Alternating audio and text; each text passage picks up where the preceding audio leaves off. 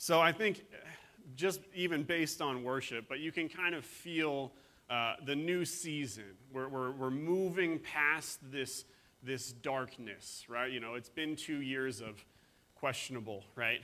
It's been dark. And you can feel a new season. God's doing something new. Angela talked about it. You know, it's something. You can feel it, right? God's doing something in this season.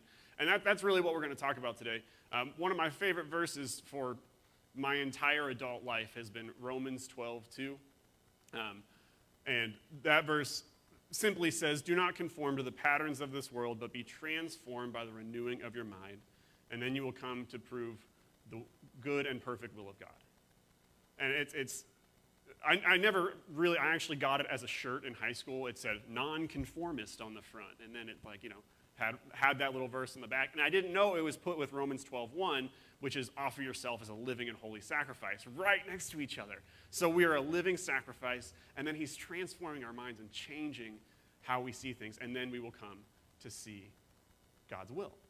And I think as we're praying, I really believe that God is transforming us. I really believe it's a new move. Pastor was saying earlier, this could be very well the biggest move of God in our lifetime, maybe even since Acts was written. You know, like it could be this huge move of God. And let me prove it to you from Scripture. This is actually something I heard from a pastor recently, but let's talk about 2 Timothy chapter 3. This is the last days. This is the scary. This is the dark. We won't focus here, don't worry. 2 Timothy chapter 3. Know this, in the last days, perilous times will come. For men will be lovers of themselves, lovers of money, boasters, proud, blasphemers, disobedient to parents, unthankful, unholy, unloving, unforgiving, slanderers, without self-control, brutal, despisers of good, traitors, headstrong, haughty, lovers of pleasure rather than lovers of God, having a form of godliness, but denying its power. Can you agree we're here? Yeah. You know, like, it's pretty clear, especially those disobedient, we're here. You know, it's dark. And Paul actually says, from those people, turn away. Because really, those people, there's nothing that can come of it. They're destined, unfortunately, to spend eternity away from God, and there's nothing that can come of it. Okay, but this is why I love God. Let's look at Acts chapter 2, verse 16 and 17.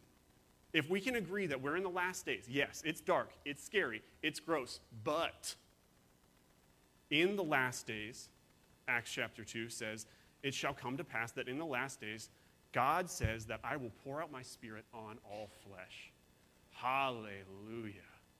Your sons, your daughters will prophesy.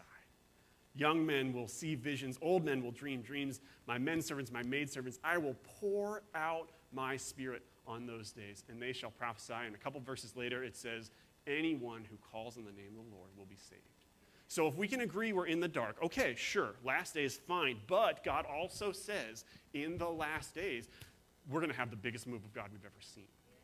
I mean, this is what we're preparing for. We can agree on that, right? Like, this is what God wants to do. However, I think we're, myself included, sometimes too stuck on the rock, too comfortable. And it's not like we don't want God to move. Of course we do. And I honestly think sometimes we give the enemy too much credit. It's not the enemy. We just kind of miss it. You know, we're just busy. And I found a study that kind of talks about this. We're going to talk about perspective change today, because we need to see the last days as Spirit poured out on all flesh instead of scary, dark. You know.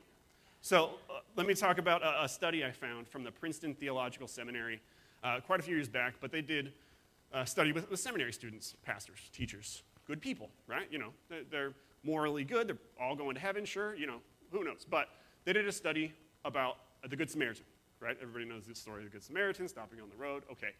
So they were in one building on campus, and the leaders told them, this group's going to give a study about the Good Samaritan, and this group's going to give, or a presentation, they're going to give a presentation about getting a job in seminary. Okay, so, and they wanted to see if the Good Samaritan studiers would actually help. So along the way, they told them to go to another building, but they had them go through a specific path, and on that path, they had somebody planted who was wounded and hurt and, moaning, groaning on the side of the road, and obviously needed help. Good Samaritan, right? So they wanted to see if these people are literally talking about the Good Samaritan, they're going to a place to study the Good Samaritan, would they stop? And they actually found that whether or not they were studying either thing didn't matter. Do you know what mattered the most, whether they stopped and helped? Time. The leaders told them there were 3 separate groups. They said, this group's in a big hurry, this group's kind of in a hurry, and this group's not in a hurry. And so they said, you guys have to go. You're going to be late. Go, go, go. Or you should leave now. You should be right on time. Or you got plenty of time, but go ahead and leave now, right? That actually, regardless of, even if they were thinking about the Good Samaritan, the people who were in no hurry, 60% of them stopped or offered some kind of help. The people who were in a hurry, 10%. And these are good people. These are teachers, pastors, preachers. These are good people. I don't think they were intentionally saying that, it's not like the Samaritan, ooh, dirty Samaritan, ooh, no. Like, maybe those religious leaders on the road were just busy, Maybe they just missed it. And that's what I'm worried about. That's what God has in my heart so much, that we've been worried about us. We've been worried about how we're going to do this and how we're going to make this work and how are we going to get out of COVID. And we've been so focused inward that we're missing the opportunity. And God really needs to reshape our perspective. Not that it's so dark and scary and every Christian needs to hide and it's a terrible place. No, but the Spirit's being poured out on all flesh. And what God was telling me, if just like in Acts, the Spirit came and then thousands of people were saved because of what the disciples were saying. The Spirit was moving through people. And if he's moving, he's pouring out, now's the time to pour out on all flesh. How can he move except through us? And so we desperately need a perspective change. And that's what Romans 12:2 has been so powerful speaking about. And I just have a little visual, anybody is a visual learner out there, you might appreciate this. So just a little perspective. Now, it's not going to be perfect, and that's okay, because I'm not perfect. So, simple question. How many squares do you see? Not perfect squares. Okay. 16, right? 17. Wait, what? Oh, 22? Wait, no, the answer's 16, right? But what about the big square? Well, that's 17. What if we did 2 by 2 squares? That's 18, 19, 20, 21. There's one in the middle, 22. How about 3 by 3? 23, 24. And now, what was my question? How many squares do you see? Not how many squares did I draw? We could keep going. And the frustrating part, the annoying part about this is that we're trained. The right answer, Joey, is 16. It's 4 times 4, and that is correct. Well, no, I'm asking you today to see things a little bit differently. We need to be looking for that 28th and 29th square. What if I said I'm going to give you $5 for every square you'd find? You wouldn't stop here. You'd say, well, there's a square up there, and we could make the TV. Come on, you'd be motivated. You'd want it. And this is what God is telling us. We have to change our perspective. We can't see 16 squares anymore. The things that worked before may not work anymore. The church that was 2-3 years ago is not the church we have today. It's different. He's moving. He's doing something else. And we have to see it differently. We have to see a different perspective. So let's talk a little bit about Scripture. As I was praying about this, the Lord really oversimplified things, which doesn't happen very often. It's really kind of refreshing, honestly. But if we talk about an oversimplified purpose of the kingdom, I mean just general purpose, let's talk about the greatest commandment. The greatest commandment. That's Matthew 22. Matthew 22. What's the greatest commandment? You should love the Lord your God with all your heart, soul, mind, strength, whichever version you read, and love your neighbor as yourself. So oversimplified, really oversimplified, the kingdom of heaven is to fill us up so that we can pour out. Psalm 23. The Lord is my shepherd. I shall not want. I love the Lord my God. I shall not want. Verse 5 says, my cup then overflows. I mean, it's simply put, we're full, we study, we love God so that we can reach out, we can pour out.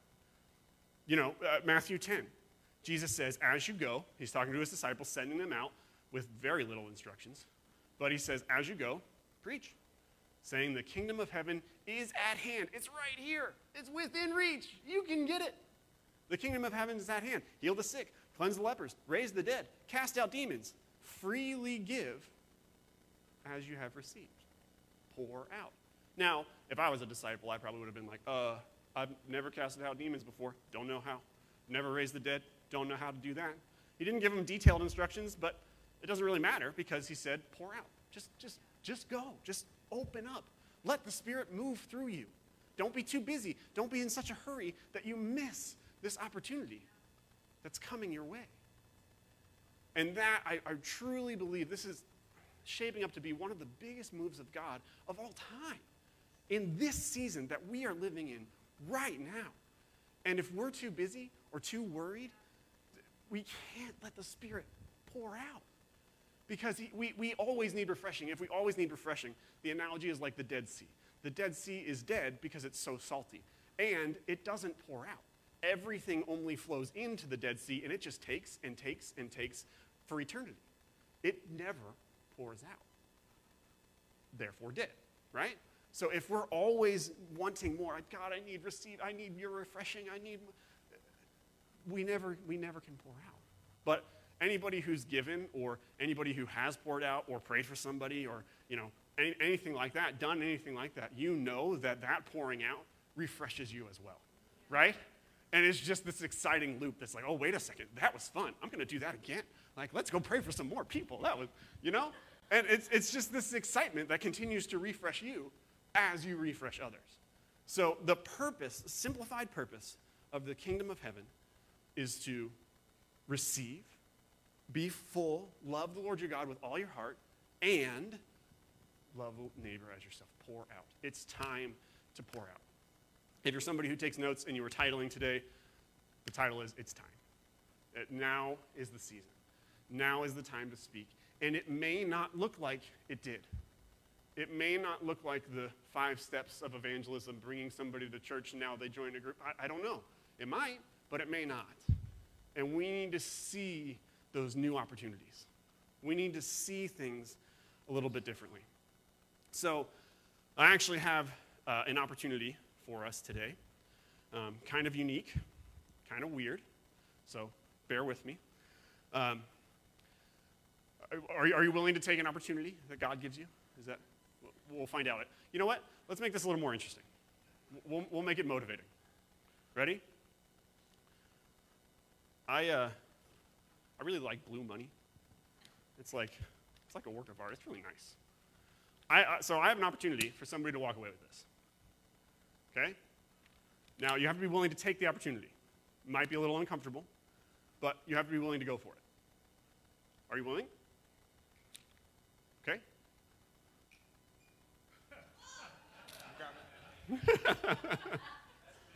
Well, that was easy.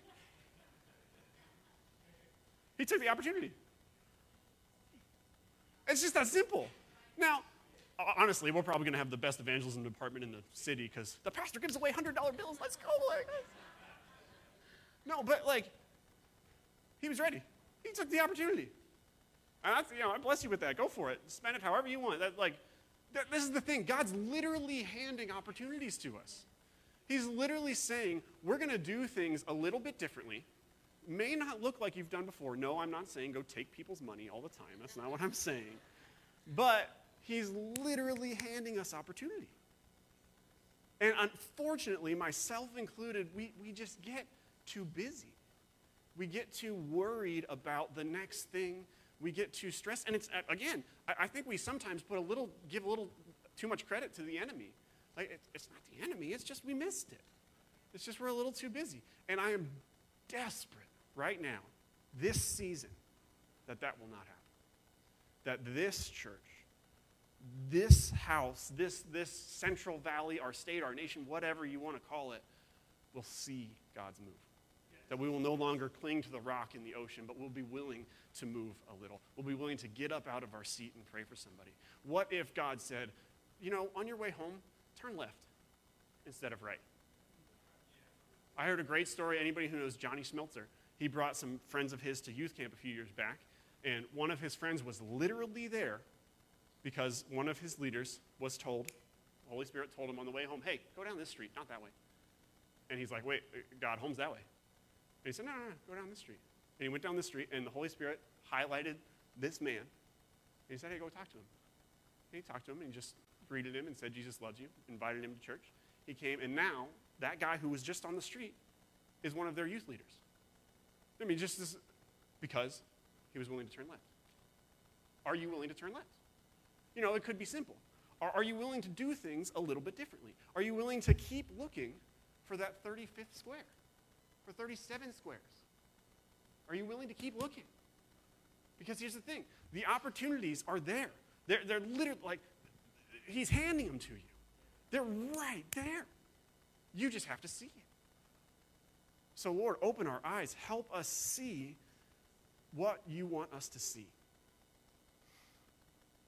And I want to talk, let's give a scriptural example of that as well. Luke chapter 2. Luke 2, verse 25 through 32. This is a story I've heard a couple of times, but never really thought much of until now. I'll read this from the version I have. It says, behold, there's a man in Jerusalem. This is early in Jesus' life, right? Jesus is still young.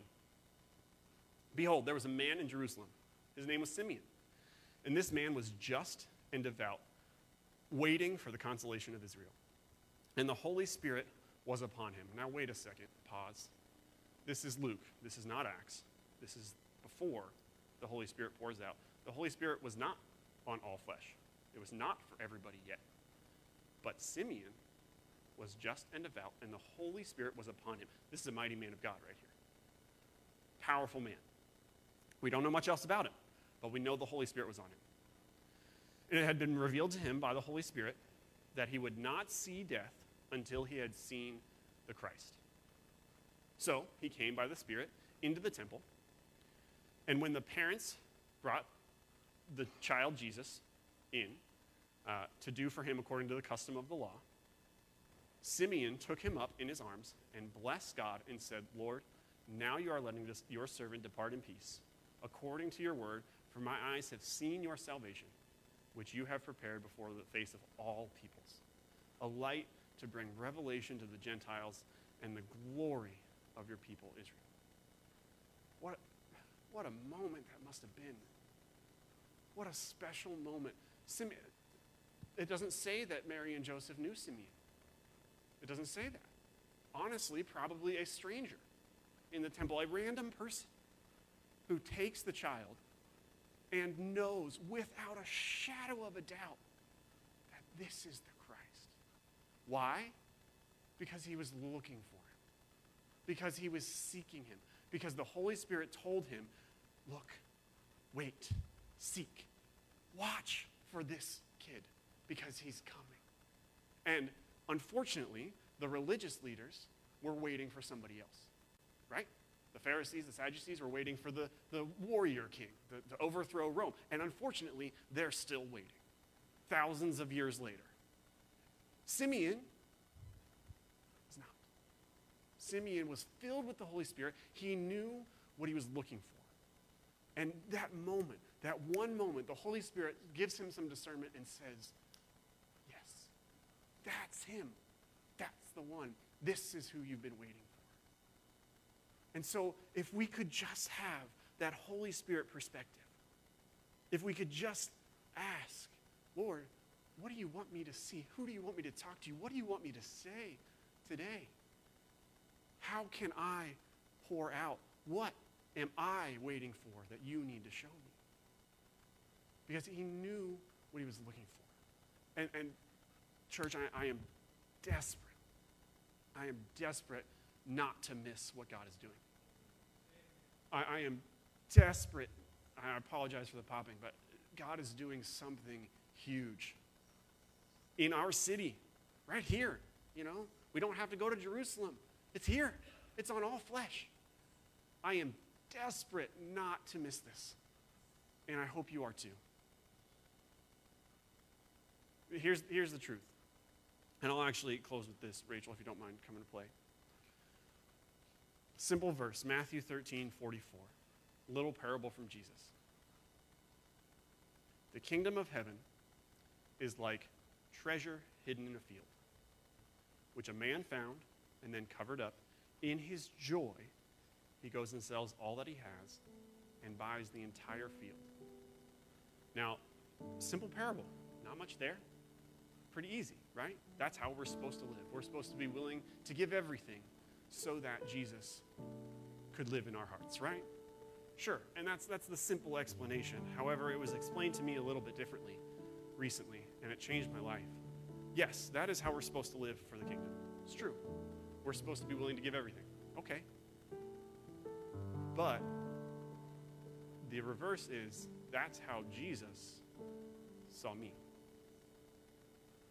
That's how Jesus sees you. He was willing. He sees this treasure, this beautiful, wonderful, magical treasure inside of you. And he was willing to give everything, all of it, to get rid of it all so that he could have that treasure. And what's so powerful about that, it doesn't matter what you've done. That means if we're in the last days, the Spirit's being poured out on all flesh, that means that treasure was for the drug dealers in prison. That he gave everything so that he could have the treasure of that grumpy coworker, right? That family member who just won't listen. He gave everything for them so that they could live with him. I am desperate that we see these opportunities the same way. If you need to be filled up, know that Jesus died for you. And you are the treasure in that field. That is you. He died for you. And now that we know that he loves us, that we know without a shadow of a doubt that he died for me, well, now it's time to pour. It's time to pour out. The least we can do, he did all that for us. The least we can do is listen to what he said. If you love me, you obey my commands. My commands are love the Lord your God with all your heart and love your neighbor. Take care of people. Love